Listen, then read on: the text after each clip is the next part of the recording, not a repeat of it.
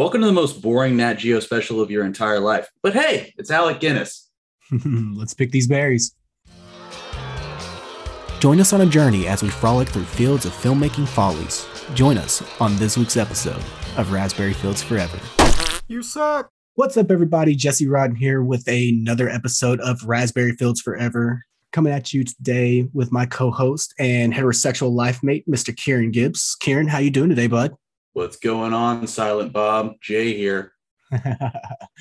Oh man, yeah, we have a good one today. I guess it depends on your definition of good. We have an aggressively mid one. Yeah, Raise the Titanic. It is not the Titanic movie that we're all hoping for because, well, that's not this podcast. This one was actually made before the James Cameron flick, so this one predates it by, I guess, about 13 years, something like that. Hell, it predates when they actually found the Titanic, because it was in 1980 and they found the Titanic in 1985.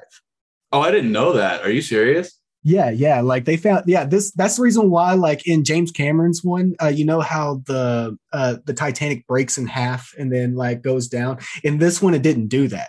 They made the boat go down all like in one piece, and come to find out that's not exactly what happened. So yeah, I just found that a little bit interesting. But anyways, Raise the Titanic. Yeah, this film is not the greatest. It's one of those ones that it doesn't have a lot of plot to it. It's a lot of scenic looking at muddy water. There is a specific phrase that Kevin Smith used in one of his comedy specials, and it was called shooting with my film dick. And I think that's precisely what this thing does. It's just burning reels of film because, oh my God, look, it's so pretty. Ice caps. Pretty much. And then they're not really doing it well either, because a lot of those drone shots, even I know they're in a helicopter or whatever trying to get those type of shots and stuff, but it is some of the shakiest drone footage I've ever seen in my life. It was terrible. Well, before we get into the actual meat and potatoes, that's just something real neat before I thought we went into it. Did you know Jerry Jameson, the guy who directed the film, he was an editor on the Mod Squad? Really? Mm-hmm. Interesting. He also directed Airport 77. Whoever gives a shit about that? Yeah.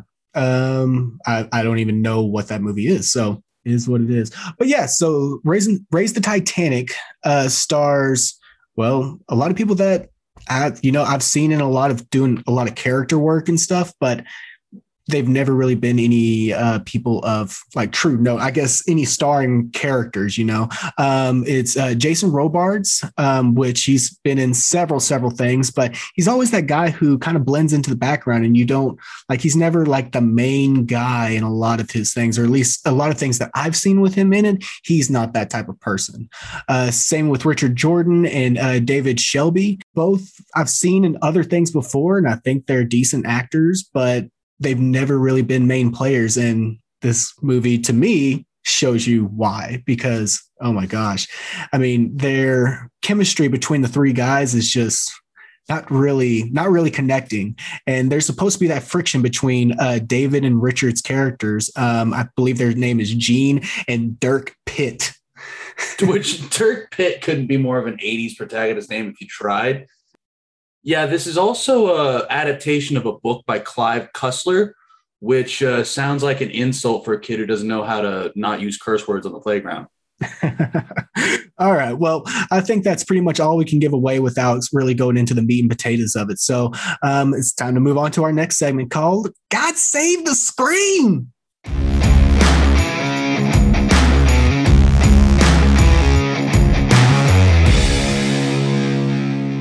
God save the screen! Oh, diddly diddly diddly diddly diddly diddly. God save the screen. So in God Save the Screen, we just talk about what we call the meat and potatoes. We get into the heart of the plot, and just kind of really go from beginning to end and let you guys experience this in a much better version of it, I would say, than watching the real thing, because the real thing is actually 2 hours long, and they could have cut probably 40 minutes of that just by getting rid of underwater muddy footage. There's a reason I said at the beginning that it's the most boring National Geographic special, because yeah, it's getting on the landscape, but you don't have that like Totsy British dude just giving you nature facts. It's just silence with a pretty decent score. The thing that pisses me off about the movie to begin with is that we open the movie and there's two opening title sequences. There's a black and white slideshow, and let me know if I'm mistaken, because everything just kind of runs together for me. These white folks all look the same. You're already on track, so I'm gonna let you keep going. And we do this black and white sort of slideshow of the original Titanic, and then it fades to black, and we're like, okay, let's get the movie started. And then we open on a landscape shot of the ocean in color, and then we see the cast list start going, and I'm like, son of a bitch, we have to go through this again. But Jesse, when we finally meet these characters, you know, what sort of shells of characters they are, what do they want, Jesse? Tell me, what do they need? What's their motivation? There's really not that much character motivation between any of the characters, because it all kind of is happenstance. Because, okay, sorry, we need to start over just a little bit, because before we even get into the characters of it all, this starts in northern Siberia. We forget that, like, this movie starts off, and it doesn't start off at the ocean or like port side or anything like that. No, we're in the fucking Arctic. Like, we are in like ice, and there's somebody that's breaking into some old snow-covered mine, and he ends up like discovering this frozen body. It's kind of just happenstance. Like, right next to the frozen body of this corpse is like this wooden marker that is like, I guess they burned into the marker. Here lies the person who's dead, and it's and it's supposed to be somebody with Titanic, and it gives you the interpretation that there's something with this Byzanium. Is that a real thing? I don't think so, man. I've never heard of Byzanium before. I mean, we could look it up real quick, but off the top of my head, no. I guess he was looking initially for this Byzanium stuff, and it was there, but it has since moved. How it got moved was by way of the Titanic before it sank, which is just a convoluted way of starting this whole thing. Before you even introduce a true character who's going to stay with you throughout this entire film, we have this whole like little short story about this guy breaking into this ice, and it ends up becoming, you know, that true 1980s thing where, you know, we gotta involve the Russians. Real Jack Ryan kind of esque stuff going on. Very much that. And then we're introduced to who I would think is our main character, but he's actually not top billed, which is David Shelby.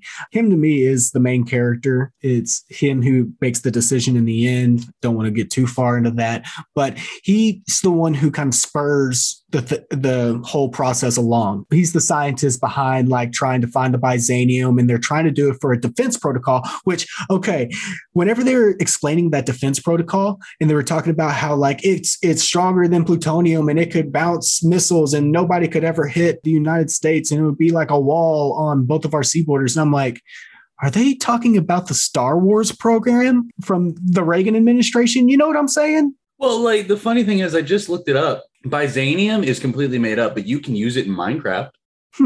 Okay.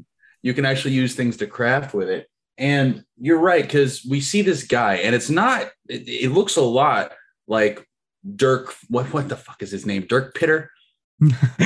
Dirk Pitt. Dirk Pitt. It looks a lot like Dirk Pitt, but it's not Dirk Pitt, because later we see Dirk Pitt rescue him from Siberia. Right. Because Dirk Pitt is, you know, the ruggedly handsome guy who's got the beard, even though they still look the same.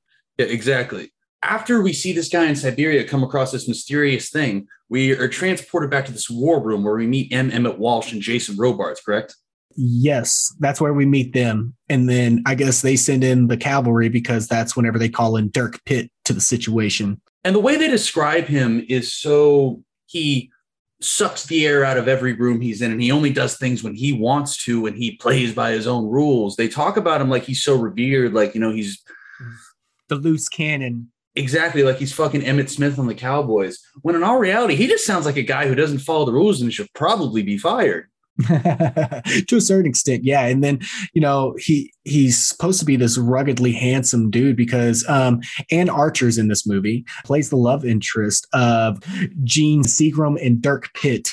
God, these Gene names, Seagram man. And Dirk Pitt. Dr. Gene Seagram and Dirk Pitt. Oh my God. Apparently, Ann Archer's name is Dana Archibald. This dude with his name, I can guarantee you at least one of these writing processes. Homeboy was sitting at his typewriter, just click clacking away. And then he was like, I need a name. I need a name. And I haven't read the original book, so maybe it was in the original book, but if it was the original author, he just looked over on his liquor cabinet and just saw a big old bottle of Seagram's. Mm-hmm. And then was like, there it is. That's it.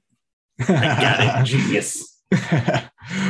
Richard Jordan, or Dirk Pitt, is supposed to be this ruggedly handsome dude, because even Ann Archer's character, like whenever she runs into him on the street, she's just like, I mean, she is taken aback. She's getting the vapors, you know? She's just, my Lord. As he's telling her, you're too good for him, talking about David Shelby's character. Yeah, and he doesn't even know David at that point. Like, he's never even met the character. So that is one of the things I think what brings the quality of this movie down is they try to implement these human subplot characters. And amidst trying to go into the Titanic and find this Byzanium, like you said, our two main characters, I think, but when these two are meeting, they just happen to be like, they're not already linked because of their job. They have to be linked because of a woman. That's what makes the story interesting, not the fact that, raising the fucking Titanic. But it's not about the girl. They never actually bring up the woman to each other. They never bring it up that they know the same person and they're obviously in love with the same person. And so like they're trying to like outdo each other on this job. It just ends up being a dick measuring contest. This entire movie to me is nothing but these terrible plot lines of this dick measuring contest between these two guys, and then also with, I guess, really this group of guys, or America and the Russians. It's a very bad plot, on top of the fact that it's not much plot and it's 2 hours long. Well, so their plan is to just send a whole bunch of submarines down there, and they don't know what the hell they're going to go into. They found, allegedly, again, they didn't find the Titanic until you said 1985, so we have no idea of knowing what's true. They have the 3 points, quote unquote, that were received when the Titanic did sink, where all 3 ships reported that it sunk and they hadn't been able to find it. So they're just finding like hundreds and hundreds and hundreds of square miles of ocean into this middle sort of segment where it might be, sending real life people with real life families down there in submarines that cannot handle that atmospheric pressure. Is it atmospheric? No. Oceanic. My mistake. Who gives a fuck? Pressure. Yeah. That cannot really withstand that kind of oceanic pressure, and just saying it might be down there. To Byzanium. I don't give a shit if you're going to miss your kid's birthday, Robert. You get in that submarine and you die for the plot. Well, you die because America needs to beat the Soviet Union. This is another reason why I'm glad that we're not sticking around in the 80s. We're going to be like jumping around from decade to decade. It's because I have a feeling that a lot of these movies from the 80s, a lot of it's going to come down to Russians. You know what? Tim, Joe, Roger, who are going on this submarine that goes down to excavate that would eventually implode. That's what happens in the movie. They first go to excavate and one of the submarines implodes. I don't give a damn if you just give birth to your daughter. I don't give a damn if you have a son who needs round-the-clock care. I'll be goddamned if those Ruskies get to look at this old mucky ship. Oh, one thing that we didn't talk about, which I just thought was funny, just because it's kind of it's a silly trope that has happened in a lot of movies, and I don't understand why. But whenever Seagram and his girlfriend, Dana Archibald, whenever they are fishing on the dock and they're like lamenting back and forth, and she's talking about how she does know who Dirk Pitt is, and he's somebody from her past, but they never dated and thought I was too good for him and that type of thing. And then a helicopter out of nowhere just comes rushing in over the water and is like, "Are you Dr. Seagram? You need to get back to DC."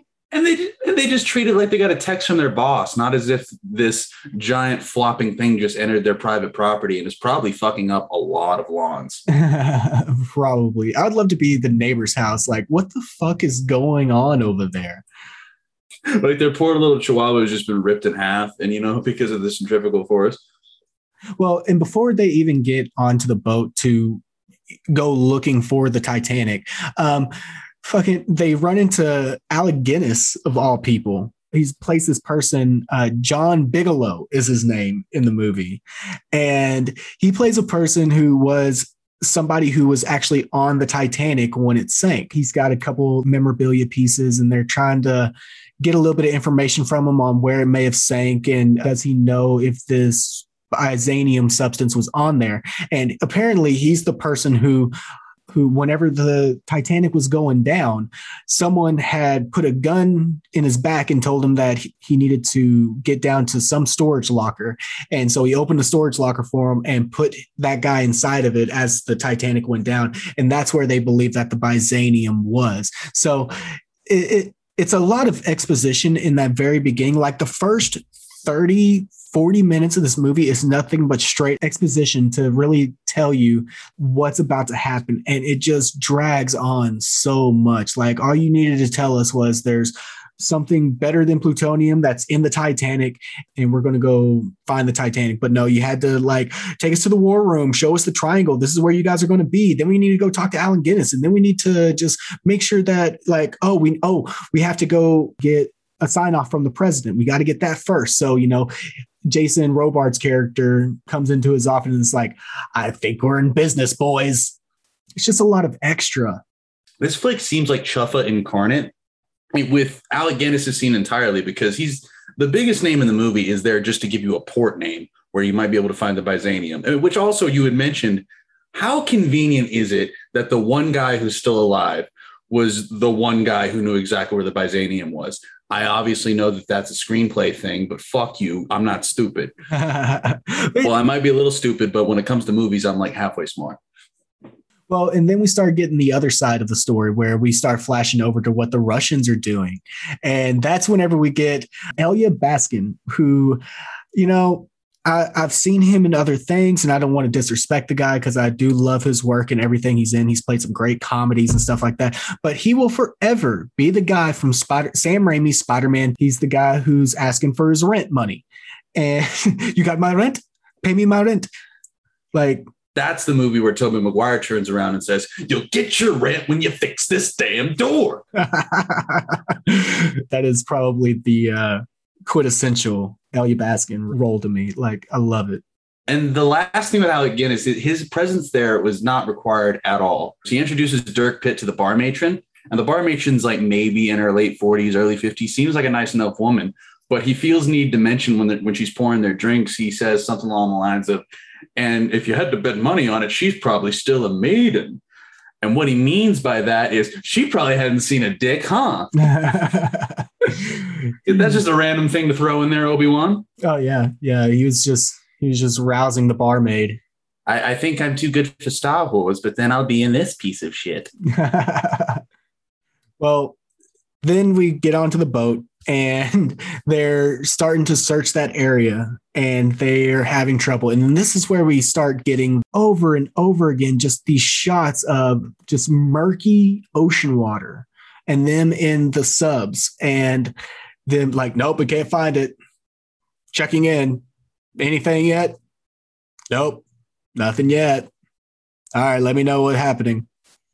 Like, it just drug on. There's all these like things that end up happening. Like you were saying, we started getting into like one of the subs ends up getting stuck and it ends up having like fire on board. And then all of a sudden it explodes and like 3-4 people die. 3 people die.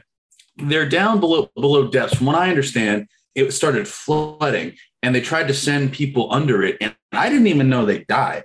Because again, like you had mentioned, the water is so dark, you cannot tell what the hell's going on. So I didn't know that they had died until like all you see is the lights go out in the submarine and it's filling with water and it's sinking further. And they're trying to pull this lever, presumably to drop some weight so they can go up top. And then all of a sudden you just see like random spurts of bubbles everywhere. And I have no idea what's happened until somebody says, it's imploded, sir. And whereas I'm supposed to feel bad because these people have died, I'm just like, oh, that's what happened. Good. Now I know what's happening. Mm-hmm. Well, and then, you know, they have that brief moment of being like, these men died so we could find this ship. And then they're back to it. Like nothing really happened. You know, they make one mention of like, but we better find something quick or, you know, we might have a mutiny on our hands. And then immediately next scene is like, Hey, I think we found something. And then what did they find? What did they find? They found a trumpet. A trumpet in the water. No, it was not a trumpet. It was a coronet. There's a difference. There's a big difference. Well, sorry, my bad. A coronet. The funniest thing to me was the fact that they show this coronet in the water and it's just got all of this moss and algae and just nastiness. Coral was the word that I was looking for, but it's just got all of this on it. And then the next scene is them, and apparently I guess they've gone back to land, and this horn is absolutely pristine. It is the shiniest chrome-plated horn you've ever seen in your life, and they are reading the inscribed markers on the horn like it was written yesterday. Well, you see, it's because down deep below the depths where there's not enough light touching and there's so much pressure, just pseudoscience that the writer put in so they could put some shit in. All right. Well, you went a little bit Bill Cosby with it, with your, you're super science, and you know. I was going. Oh my god. I was going for like I don't even know what I was going for, but it certainly wasn't Bill Cosby. But that voice is going right in the garbage where it belongs. Well, it was either the Bill Cosby voice or is Whitey from 8 Crazy Nights. This is the happiest seizure of my life. It's just not fair. All right, we're getting off topic. But that is a great movie. I wonder. Okay, yeah. Anyway, so yes, they find the horn. They're like, oh, we're getting close. Well, apparently a stack had broken off, something along those lines, and like that's all they found. And so they're back at it, and it's just another 10 minutes of murky water and them not being able to find things. They end up, I guess, doing a science experiment on land where they recreate the currents and end up doing a model Titanic ship, and then shows how it would have landed. And so they're like, no, we're searching in the wrong area. We need to be over here. And so they go over there, and then that's whenever they find it. And we're halfway through the movie at this point, whenever they finally find the Titanic. I'll be honest, this entire movie to me seems like the kid who's super into boats wrote some fan fiction at school. And that's about as like emotionally deep as it gets to me. What I don't understand is before they even find the Titanic, they are discussing the fact that they haven't gone to these depths before. They've never really explored this, and they don't know how this is actually going to work. And they have questions about everything. Then all of a sudden, when they find the Titanic, they have all this equipment. They're able to go to all these depths. They're able to get these lights down there, and bam, they light it up, man, and let you see all of the Titanic in the water and all that jazz. I don't know. It was just funny to me that they stressed so much that, oh, it's so dangerous and like all this stuff, crazy stuff. But we got all this equipment and everything. You guys are going to be fine. Yeah.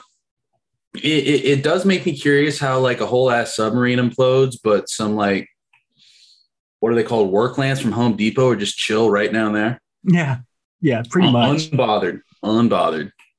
And then this is, I guess, whenever they start, I guess, revealing their plan to raise the Titanic. I mean, they got to get it out of the water. So apparently what they're going to do is that they're going to fill it with foam, and then they're going to hopefully explode some charges next to the Titanic, I guess, dislodge it from the sea floor and let it rise, which honestly, probably the best way to go about as far as like script writing is concerned. I'm like, okay, that kind of makes sense to me.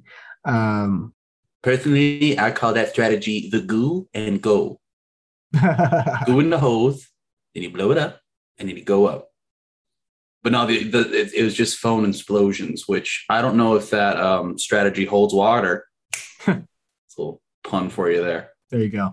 That's whenever we get back to the Russians, and the Russians are saying that, oh, we need to leak this to the press because it needs to get out there that they're trying to raise the Titanic, and they need to start asking the question of the why, and why are they trying to get this Byzanium stuff? And like, there's that whole little subplot in there where they have to take that little detour, and which really, again, it does not progress the plot in any way, shape, or form. And I don't understand why they just continue to go back to these Russians. This movie, I have the same gripes with this movie as I have with the 2016 film Sully by Clint Eastwood. Did you ever watch that? Yeah.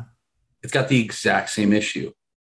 it's an interesting situation that can be resolved in minutes, plot wise. It might take hours functionally, but plot wise, we have our event and it's done. And Sully stretched that crap out in 2 hours by putting a trial in there that didn't have any water behind it and putting like stresses of PTSD, even though like, everyone lived. But it's the exact same scenario you're talking about. This plot maybe has 20 minutes of bones, but between I have a feeling that they had like a set amount of money in the budget for films and they didn't meet it. And they thought that their budget was going to go lower. So they went ahead and just shot this movie on a whim. It's like, I don't even know how money works, I'll be perfectly honest, but this felt like a way to write some of it off. I mean, well, you kind of hope so about that because this movie made no money, but we'll get into that a little bit later on. They end up coming up with a plan with the charges and they're going to go with that. And so they start planning these charges around the boat. And in the process of that, Mr. Science Guy wants to get into one of the submarines with the crew and he wants to go with them. He feels like, I want to see it in the water and up close and personal, and he can't wait. So he's going to go with them. Well, shocker, it ends up getting lodged in some of the wreckage itself, and then they can't get it out. So they end up needing to move it quick, and they need to get everybody out as safe as possible. They don't want to lose any more men, and they start to stress that about it. Well, and this is really like the most climactic part of the film itself, the most tense driven part. And it's still not that tense. Like we know that, these guys are in danger and stuff. But as far as building that tension up, they were just terrible with it. Because, I mean, their next option was just like, well, let's just blow the charges and hope all of it comes up. They're like, that's all we can do, because if they don't, then they're dead either way. So they just decide, okay, fuck it, let's blow the charges. Yeah, because they initially say that the timeline for planning the charges and bringing up the Titanic is about 2 weeks, but when that ship gets stuck down there, it's then transferred to 6 hours. And they speed it up, but boy, howdy, do you feel every bit of that 6 hours? Because again, there's just like an 8-minute stretch where we're going from inside the submarine, inside the ship up top, inside the submarine, inside the ship up top. And we have like 6 different cuts before they blow the charges. And that's what finally brings us to when the titular Titanic is raised. They have raised the Titanic. They had mentioned it 20 minutes in. And speaking of, we didn't cover that when they're in the meeting and they say, do you want us to raise the Titanic? They said it. Yep. It's going to be a good one whenever they say the title of the movie in the movie. Also, side note, they keep on calling the Titanic her. Yeah. Throughout the entire thing. Just like, well, what happens to her? Or where is she? Where do you think she fell? I think it's unfair to assume that, and this is going to sound like me doing like a conservative Republican bit, but it's not. I think it's unfair for us to assume that boat's gender. Maybe it's a fucking male. Maybe it's non-binary. I think that we're associating roles with it, that it is not accepted. And that's not fucking fair. And I'm not even kidding a little bit. I think that's an argument for a different time. All right. It's an argument for a night. Are we ever going to talk about this movie again? No, this is an argument for right now, Jesse. All right. Triggered. It's fine. Why do you tell me why you think boats should die? Because that's what you're saying right now. Because that son of a bitch tuggy tugboat has been spreading lies.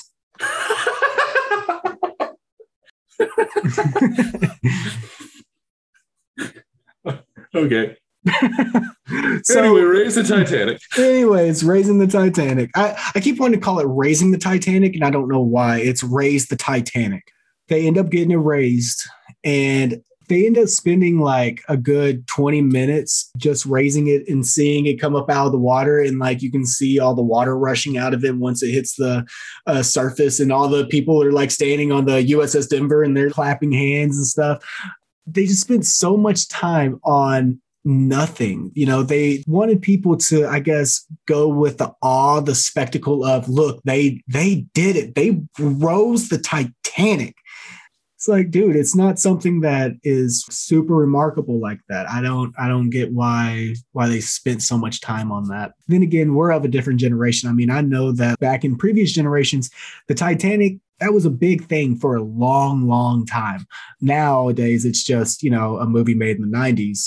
That's pretty much all that anybody remembers about it. Yeah, and when they finally do raise the Titanic, they all, and like you said, they try to build suspense because they do raise the Titanic, but oh my God, the submarine that Dr. Science Man, fucking Seeger, is sitting in it hasn't come up yet. Is it going to come up? And they like milk your balls for a minute that it might not come up, even though like logistically thinking, if it doesn't come up, it's probably in the Titanic because, you know, that's where they were. So one way or the other, they're going to come back up. And like you said, it just fails completely at building suspense because you can't necessarily, you could because The Shining did it at the very beginning, but you can't necessarily build suspense in like this big epic sort of scale nature thing. Like, because we're already like, oh, look at all that. And we're trying to take in that scope and also try to make like a Abyss type scary situation. I don't know. It just felt like they were trying too hard to go on two different tones, like having their cake and eating it too. And so they're waiting and they're waiting. And then finally that little sub pops up out of the water and they just look over and they're like, oh, hey, there it is. Yeah. That's pretty much it. And then it gets to a point where after these deep quests has come up and everybody's getting out, again, it's an instance of just lingering on these situations for so long. I had clicked the fast forward 10 button 7 times before we got to a scene of just them getting rescued. Yeah.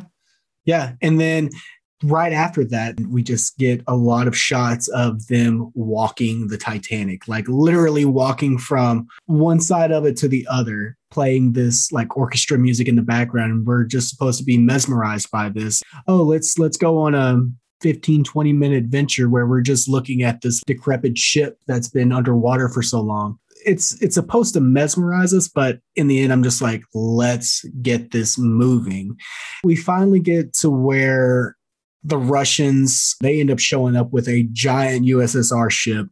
Well, you're overstepping how they didn't just show up, they bamboozled the US government by calling out a distress signal. They end up getting on the ship and they start talking to our 3 main characters there. And it's basically, you know, a dick measuring contest where the Russian guy's just like, you know, we have many. I don't know why I'm trying to make him like like a German spy is what I'm going for, and that's not it at all. But you're going for the ravioli. I'm not going to go with the accent at all. I'm just going to say it. But they're trying to intimidate our 3 main characters, and it looks like they're being put into a corner. And what are they going to do? They're just this expedition boat. They can't really do anything about this giant ship that is being presented to them by the USSR, which again is just a giant like, look at my cock. Anyways, war is just cocks. War never changes. It's just the balls. Anyways, they basically tell our main characters that, you know, you're going to give up the Byzanium, you're going to give up the Titanic, and you're going to give it up to the USSR. It is our right to take it, and basically just trying to do any type of intimidation tactic. Well, instead of getting intimidated, they're like, we'd like for you to take a look out on the balcony with us. And so they walk over and you see the big USSR ship in the background. All of a sudden, a submarine pops up out of the water that is American. And then you see the flyover of jet carriers going over top. They're just showing that, you know, yeah, we got a bigger dick than you. The Russians are just like, we will go and fuck off over here. That was German. I know. I don't know why I want to make them German. My friend, you are very talented at many different things. But Russian accents are not one of them. Russian accents is not in your forte. Mm-hmm. I want to drink the vodka. I don't know. No, see, it's not. You see, we got to get into it like, yes, comrade. Yes. Like, hello. Yes. Strasvutia. It's more in the bottom of the throat. Yes. Very good. Right on. All right. Oh man. So that's whenever the Russians go and they fuck off. So we get to the point now where they're looking for the Byzanium. Oh, no. I'm sorry. Now tugboating the Titanic along and they're bringing it to, I guess, the New York harbor. Yeah. Another 10 minutes we keep saying 10 minutes, but like 5-minute segment of just them driving. But it's true though. It's because like this whole movie is just that. Like that's the reason why this movie is 2 hours long, and it could have been a tight 120. It could have been a half hour. It really could have. I guarantee you. I'll tell you what, 100 subscribers and or like 100 views on a video, and I will cut out every single extended shot of that movie, and I will put out just the abridged cut. And I guarantee you, it will be 45 minutes. And you can send that information to rffpod@gmail.com. That's rffpod@gmail.com. Moving on. So yeah, they end up bringing it into New York because they're going to complete the Titanic's maiden voyage that it never got to complete. They're bringing it through the harbor and like everybody's looking at it and we have to spend 10 minutes on that bullshit. And then they finally get to where they think the Byzanium is, or where Allen Guinness told them it was going to be. And they open it up and they find the dead body of the guy who held Allen Guinness at gunpoint. Then they start opening up all the crates and it's gravel, isn't it? Like that's what they said it was. It was just rocks. A dead man with 7 boxes of gravel, some shit like that. Yeah. And he had one thing in his pocket and it was a postcard. As soon as they said that, I'm like, well, where does the postcard say? The thing we've been forgetting to mention is that whenever they bring this cat up, because it's not throughout the movie, but at the very beginning, and like when we meet Alec Guinness, it's very important that he used to say, the guy who died, I think both of them did, because you run into the guy who died in Siberia and the guy who died on the ship. And it's thank God for South B, like South BY. Mm-hmm. And it turns out South B's not a name. It's a place. Yep. That's essentially where we're heading with this. But before we get there, it ends up coming to light that Jason Robards' character, the Admiral, he ends up confessing that this was supposed to be used for defense, but I don't know if it would just stay that way. And you know, our scientist guy's like, no, it would only have to be used for defense. And he's like, yeah, well, maybe with this president, but the next president and the next president, and circumstances change. And I guarantee you there's a think tank right now that's trying to figure out how to make a Byzanium bomb. And so it changes the whole complexity of the story, because now it's a whole overarching thing of, you know, should anybody have this type of power in their hands? Luckily, there was no Byzanium aboard the ship, so everything's supposed to be hunky-dory, and our two other characters, Dirk Pitt and Seagram, start talking about the postcard, and Dirk Pitt starts figuring out that like you said, like it's not a person, it's a place. And so they they decide to go on a trip to where I guess it was London or something like that. It was some British place. Anyways. It was a graveyard, wasn't it? Yeah, it was some kind of British graveyard. They have two gravediggers there who are just like, you want me to dig up the body now? I got to stop doing accents. That wasn't bad. That wasn't bad at all. Your British is fine. Okay, well, I'll start working on the Russian a little bit more. There'll be a test next week. As long as I stick with the European countries and I don't start getting down into some stereotypical stuff, I think we'll be all right. Well, white stereotypes, we're all right. It's called a punch up, Jesse. It's fine. Let's see. They end up going to this graveyard and they find the Byzanium is buried with this person or this on this plot. And so it brings up the question, should we dig up the Byzanium, or should these two guys who hated each other in the beginning, or, you know, just was discontent with each other in the beginning, who are now friends, are they going to tell everybody that they found it, or are they going to keep it to themselves and then nobody gets the Byzanium and can use it for bad things? And then they choose, obviously, to leave it buried. So they tell the gravediggers to fuck off and they walk away, best friends. They never really ever bring up the whole relationship thing again. Anne Archer's character is not brought up again at all. They just walk away hand in hand, buddies, away from the graveyard. I mean, Russians almost blowing you up might do that, I guess, but it's just a dull ending to an even duller movie, man. That's pretty much the meat and potatoes of this one. Do you think there's something that we missed in the plot at least?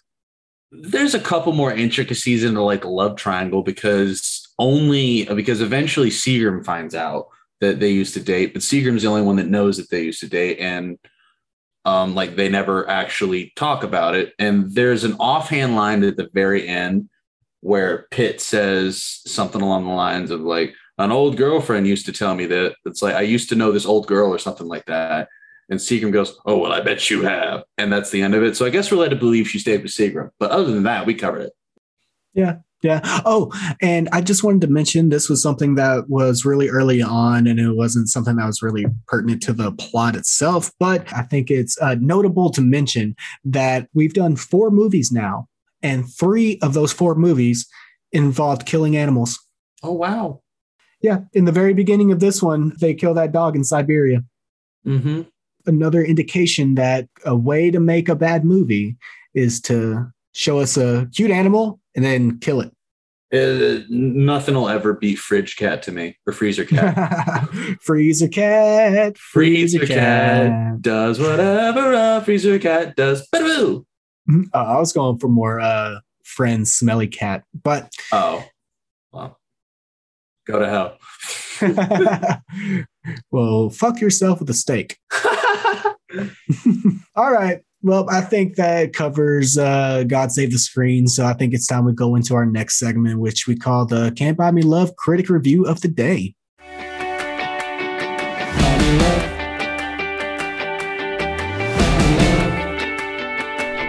It's the Can't Buy Me Love Reviews of the Day. Come on, let's hear them out. Oh, hell nah. On this show, we typically like to have a review from the actual time of this film's release so we can get a bit of a barometer as to what people thought of the movie. We'll get a critic review of the time and typically a positive fan review from now. Yes. Well, I have one that is from a critic. His name is Bruce McCabe, and he is from the Boston Globe. He is a top critic on Rotten Tomatoes. He actually, he gave it a very bad review, but he pretty much summed up this movie to me. And hear me out. The movie is a misconceived, anticlimactic, wooden, phlegmatically paced, and waterlogged travelogue that devotes so much time to its nautical machinery that there's none left over for even an approximation of interaction among the actors, which is pretty much sums up this entire movie. It is wooden. It is not plot driven. It is very like, look at these shots, look at these shots, look at these shots. And there's not really anything to keep the viewer interested as far as like keeping them anticipating, oh my God, what's happening next? It just was a series of events that was happening that was just like, oh no, they tripped over this. Oh no, they got stuck here. But everything turned out fine. And it just seemed like there was no build-up anticipation because it seemed like besides the one instance of the guys dying in the little submarine, it seemed everything was like, oh my God, this happened. And then the next scene, oh no, it's fine. Yeah, I'd say that sentiment hits the nail right on the head. It's right on the button of what is wrong and factual about that movie. Because again, I don't necessarily know how to duplicate that. But what I can tell you is a review off of Letterboxd from user Lebowski Do, popcorn emoji, camera emoji, popcorn emoji, slap, or not a slap board, a slate emoji, popcorn emoji. He gave it 3.5 stars. Sleepy action adventure movie, perfect for nodding off to on the couch on a weekend afternoon. That's how you rate your movies when you can fall asleep to them. Not much happens, but it's still a good movie with slow momentum. No doubt seemed fantastic and far-fetched at the time, but now seems dated and silly because the ship arrives at the surface level fully intact, even though witnesses described the Titanic as breaking in two before sinking. The actual discovery of that Titanic 5 years after this movie came out would prove those witnesses correct. Very good, Lebowski do. John Barry's beautiful score more than makes up for any flaws. I would contest that. Yeah. Highly disagree. I mean, don't get me wrong, John Barry is an amazing composer, but not for this movie. I mean, just even that alone could not build this movie to be suspenseful, build this movie to have excitement, build this movie to give you that shock and awe factor of, oh my gosh, they did it. It was a good score on a terrible movie. The only way I can describe this thing is just, it's a whole lot of nothing. A whole big old helping, just a Texas-sized, super-sized, large-sized Whataburger helping of nothing. Well, and what's funny about that review is I agree with most of what he said. I just don't agree with the rating that he gave it in the end for it. Like, oh, it's great to fall asleep to. Yeah, that's not a good thing, dude. Yeah, like the thing about movies is you're supposed to watch them Well, I think that gets us out of the reviews onto our next segment, which we like to call It's the End of the Flick as We Know It. And I feel mid. And now, for the moment you've been waiting for, it's the end of the flick as we know it! No, seriously, get out. Go on. Get. Shoot. Alrighty, ladies and gentlemen, it is the end of the flick as we know it. This is the final thoughts portion of the podcast where we'll again tell you our final thoughts, and we'll throw in some little trivia tidbits here and there, probably some box office and budget numbers if we can find them. Jesse, what do you got for me today? What? Oh, sorry. Yeah, I mean, that's pretty much my final thoughts of this flick is that it is boring. I mean, it is not worth watching just because it will put you to sleep so quick. I unfortunately had to watch it twice. I try to watch all these movies twice just so I can have one watch where I'm actually taking notes and then another watch where I'm just taking it in, right? And man, each time that I went through this one, it was painful. It kind of shows in whenever you talk about the box office, because box office numbers were absolutely terrible. This production budget was $40 million, which is insane to me. But I mean, I guess whenever you want to fly over from the U.S. Army and you want submarines there, and you know, and you have these models that they're making, because obviously they didn't actually raise the Titanic. They're making these cool models and stuff. It really ate into a production budget. But overall, this movie made $7 million at the box office, which it only made 0.2 times its production budget. That's what's called a flop. Yeah. The floppiest of flops can flop for sure. That's floppier than your dad's balls, like in general. Like everybody's collective dad's balls, like that amount of floppiness, that's how much of a flop this movie made. And so it's just, I mean, it's a terrible flick overall. I'll reserve everything else that I have to say for whenever we get to the sour scale. So what do you got for me, man? What is your final thoughts of this flick? It was boring as all hell, but I found it mostly inoffensive. And, you know, it is truly a good white noise movie, and that doesn't give it any cinematic merit, but I mean, it's good to fall asleep to, and it's in my Prime account for about 2 more days because I had to buy it again so I could also watch it twice. And I hated every second of it. And if I'm being honest, I bought it 4 times because I did fall asleep 2 times watching it. I just can't describe it as anything else but a whole lot of nothing. And the fact that it only made $7 million does not surprise me. And it sucks that they spent that much money, but they didn't have any stars in it besides Alec Guinness. And Alec Guinness was in it for a second. And if we're being honest, other than Star Wars in 1980, like what other things did Alec Guinness draw? You can tell me if I'm wrong. You can tweet at me. You're right. You know, there's not a whole lot there for this movie. As a matter of fact, some of the crew members even played some gags. And I don't know if you actually saw this. I saw it and I thought it was hilarious. When the camera pans across the Titanic just after it surfaces, the model builders actually inserted a little gag. Did you see it? No, what was it? It was a little miniature like crewman working a hand pump. They had raised up the Titanic and like you just see this miniature figure that's just pumping this water out of it. It was hilarious to me. No, but I kind of want to go back again, but I'm not have to open it for a 5th time, which I just morally disagree with.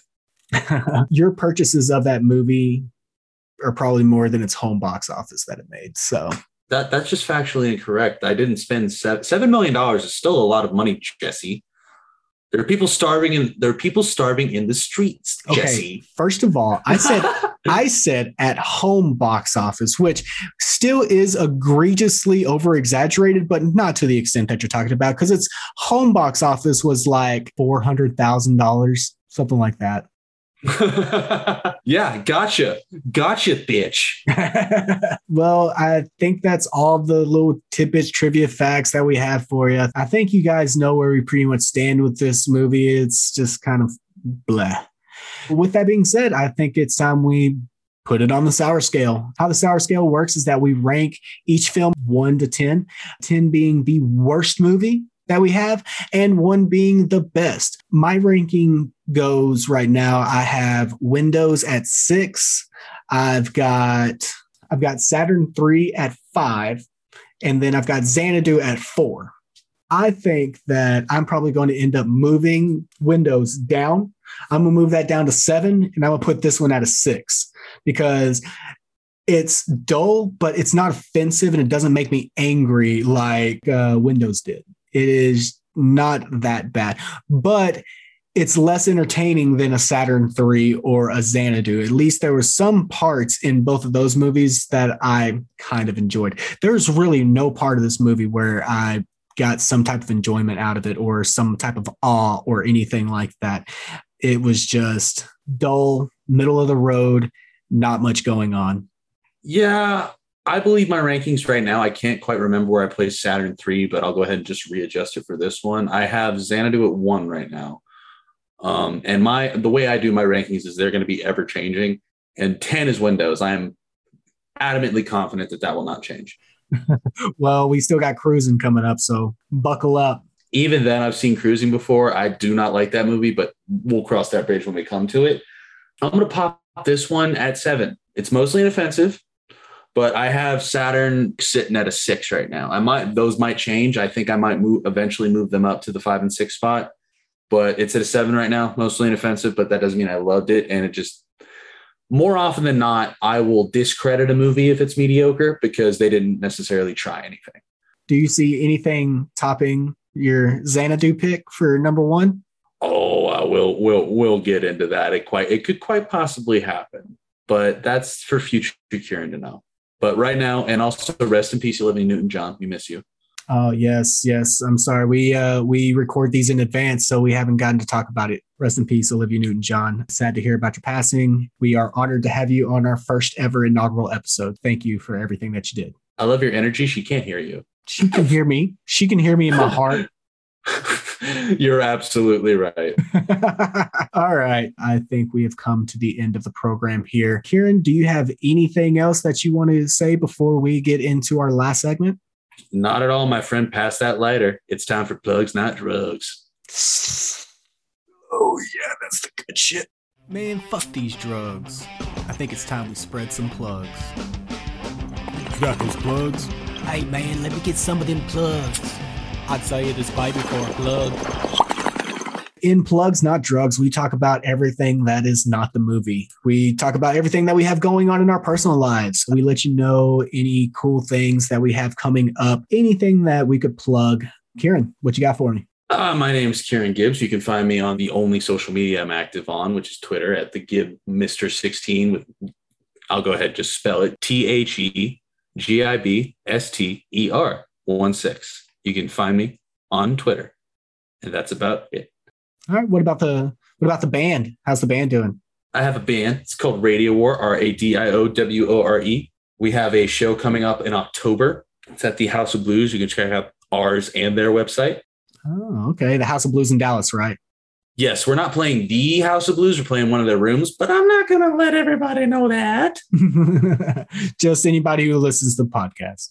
Exactly. It's only for you guys. Well, because I can be open and honest. These people are my friends.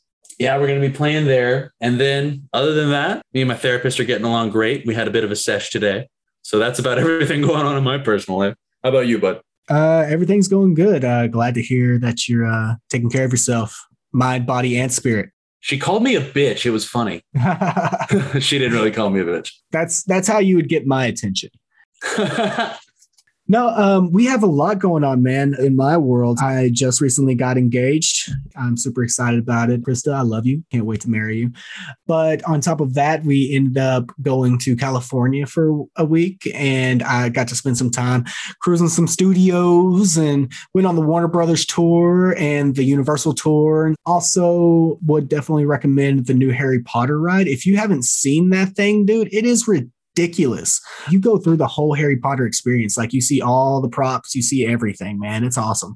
Highly, highly recommend. This is not a commercial for Universal Studios, so let me move on to something else here.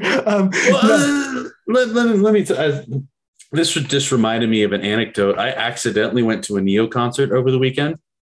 Really? Yeah. So I flew up to Vegas with a couple of my friends. And so it's toward the end of the night. But me and my friend, who shall go nameless right now because I don't want to get him in trouble, I decide anyway, he's going to go play wing for me, that I want to throw some ass at a club with some strange women. Bad idea in Las Vegas. So we had to go put on button-up shirts because it was a dress code, and it was a $60 cover. We basically felt like we got fleeced. It's 2 a.m. I've just bought him a $25 Jack and Coke. I'm feeling pretty bad about myself. When all of a sudden, just the DJ over the loudspeaker says, "All righty, are you guys ready for Neo?" And then we both just kind of look at each other and give like all right. I could be down for Neo. and I'll be damned if half an hour later we weren't singing Miss Independent. Oh, that's hilarious. That's fantastic. He what's that one Rihanna song, To the Left, To the Left? Mm-hmm. Or no, that's Beyonce. Yeah, that's Beyonce. He covered that song. Neo puts on a hell of a show, but it was 2:30 a.m. He was late. We've also got Campfire Cravings that we are still doing the GoFundMe for.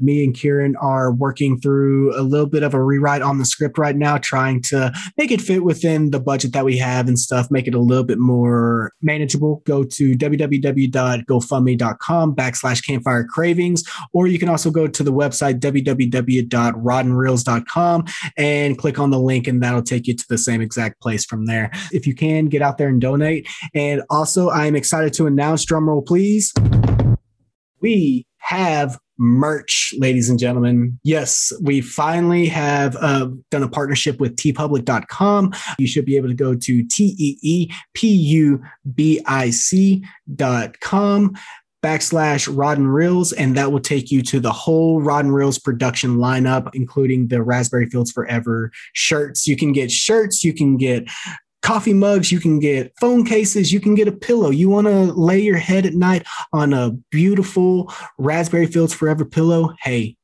do it, man. No one's going to judge you, especially not me. I really wanted to interrupt you, but I didn't because you had a really good spiel going on. But I hate to break it to you. You spelled T-pubic. You forgot the L. Oh. You get what I'm trying to say. It's public. Anyways.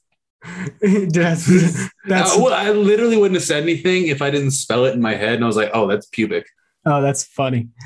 That's hilarious. Well, it'll take you to the same place, hopefully. If not, enjoy. T-pubic sounds like a golf fetish site. That's hilarious. And that could either be really good or really bad. And on top of that as well, we have finally released Daddy's Girl, our award-winning short film. I was the director on, and Kieran was my first AD on. It has finally released online. You can find it on youtube.com. If not, you can also subscribe to my channel, and it'll be right there on my channel for you. You can also go to our Facebook page. You can go to our website at rodandreels.com and check it out, man. It's a 6-minute short film. I promise you it won't let you down. Thank you to the cast and crew as well, because this is kind of the end of the run, right? And we are giving it to the public, to the mass, for everybody to enjoy. So at this point, I just want to say thank you to the cast and crew, and I appreciate all the work that y'all put into this. We would not have been able to do it without you, and we did this during the pandemic. So glad that everybody got out of there safe. Hi, David. Yes. Hi, David. Hi, Jennifer. Hi, Riley. My little niece Riley was actually the little demon girl in the film, and she still has friends come up to her today and are like, "So where can I find it on Netflix?" And I'm like, God, not how it works, kid. Anyways, gosh, I think that's everything. Take us home, Jesse. I think that brings us to the end of our show for today. Thank you guys for joining in. You can always send us your comments and feedback to rffpod@gmail.com. You can always reach out to us too by going to my website, www.roddenreels.com. That is with a Z. Our next episode, we will be talking about The Nude Bomb, which is something that I'm super excited about. It is a Get Smart flick, and I just think it is a good time. Kieran, what do you think? We deserve this. That's all I'm going to say. Yes, after these last couple films, I think we do deserve this. My name is Jesse Rodden. My name is Kieran Gibbs. And that's all the berries worth picking. We'll see you in the fields next week. Bye for now.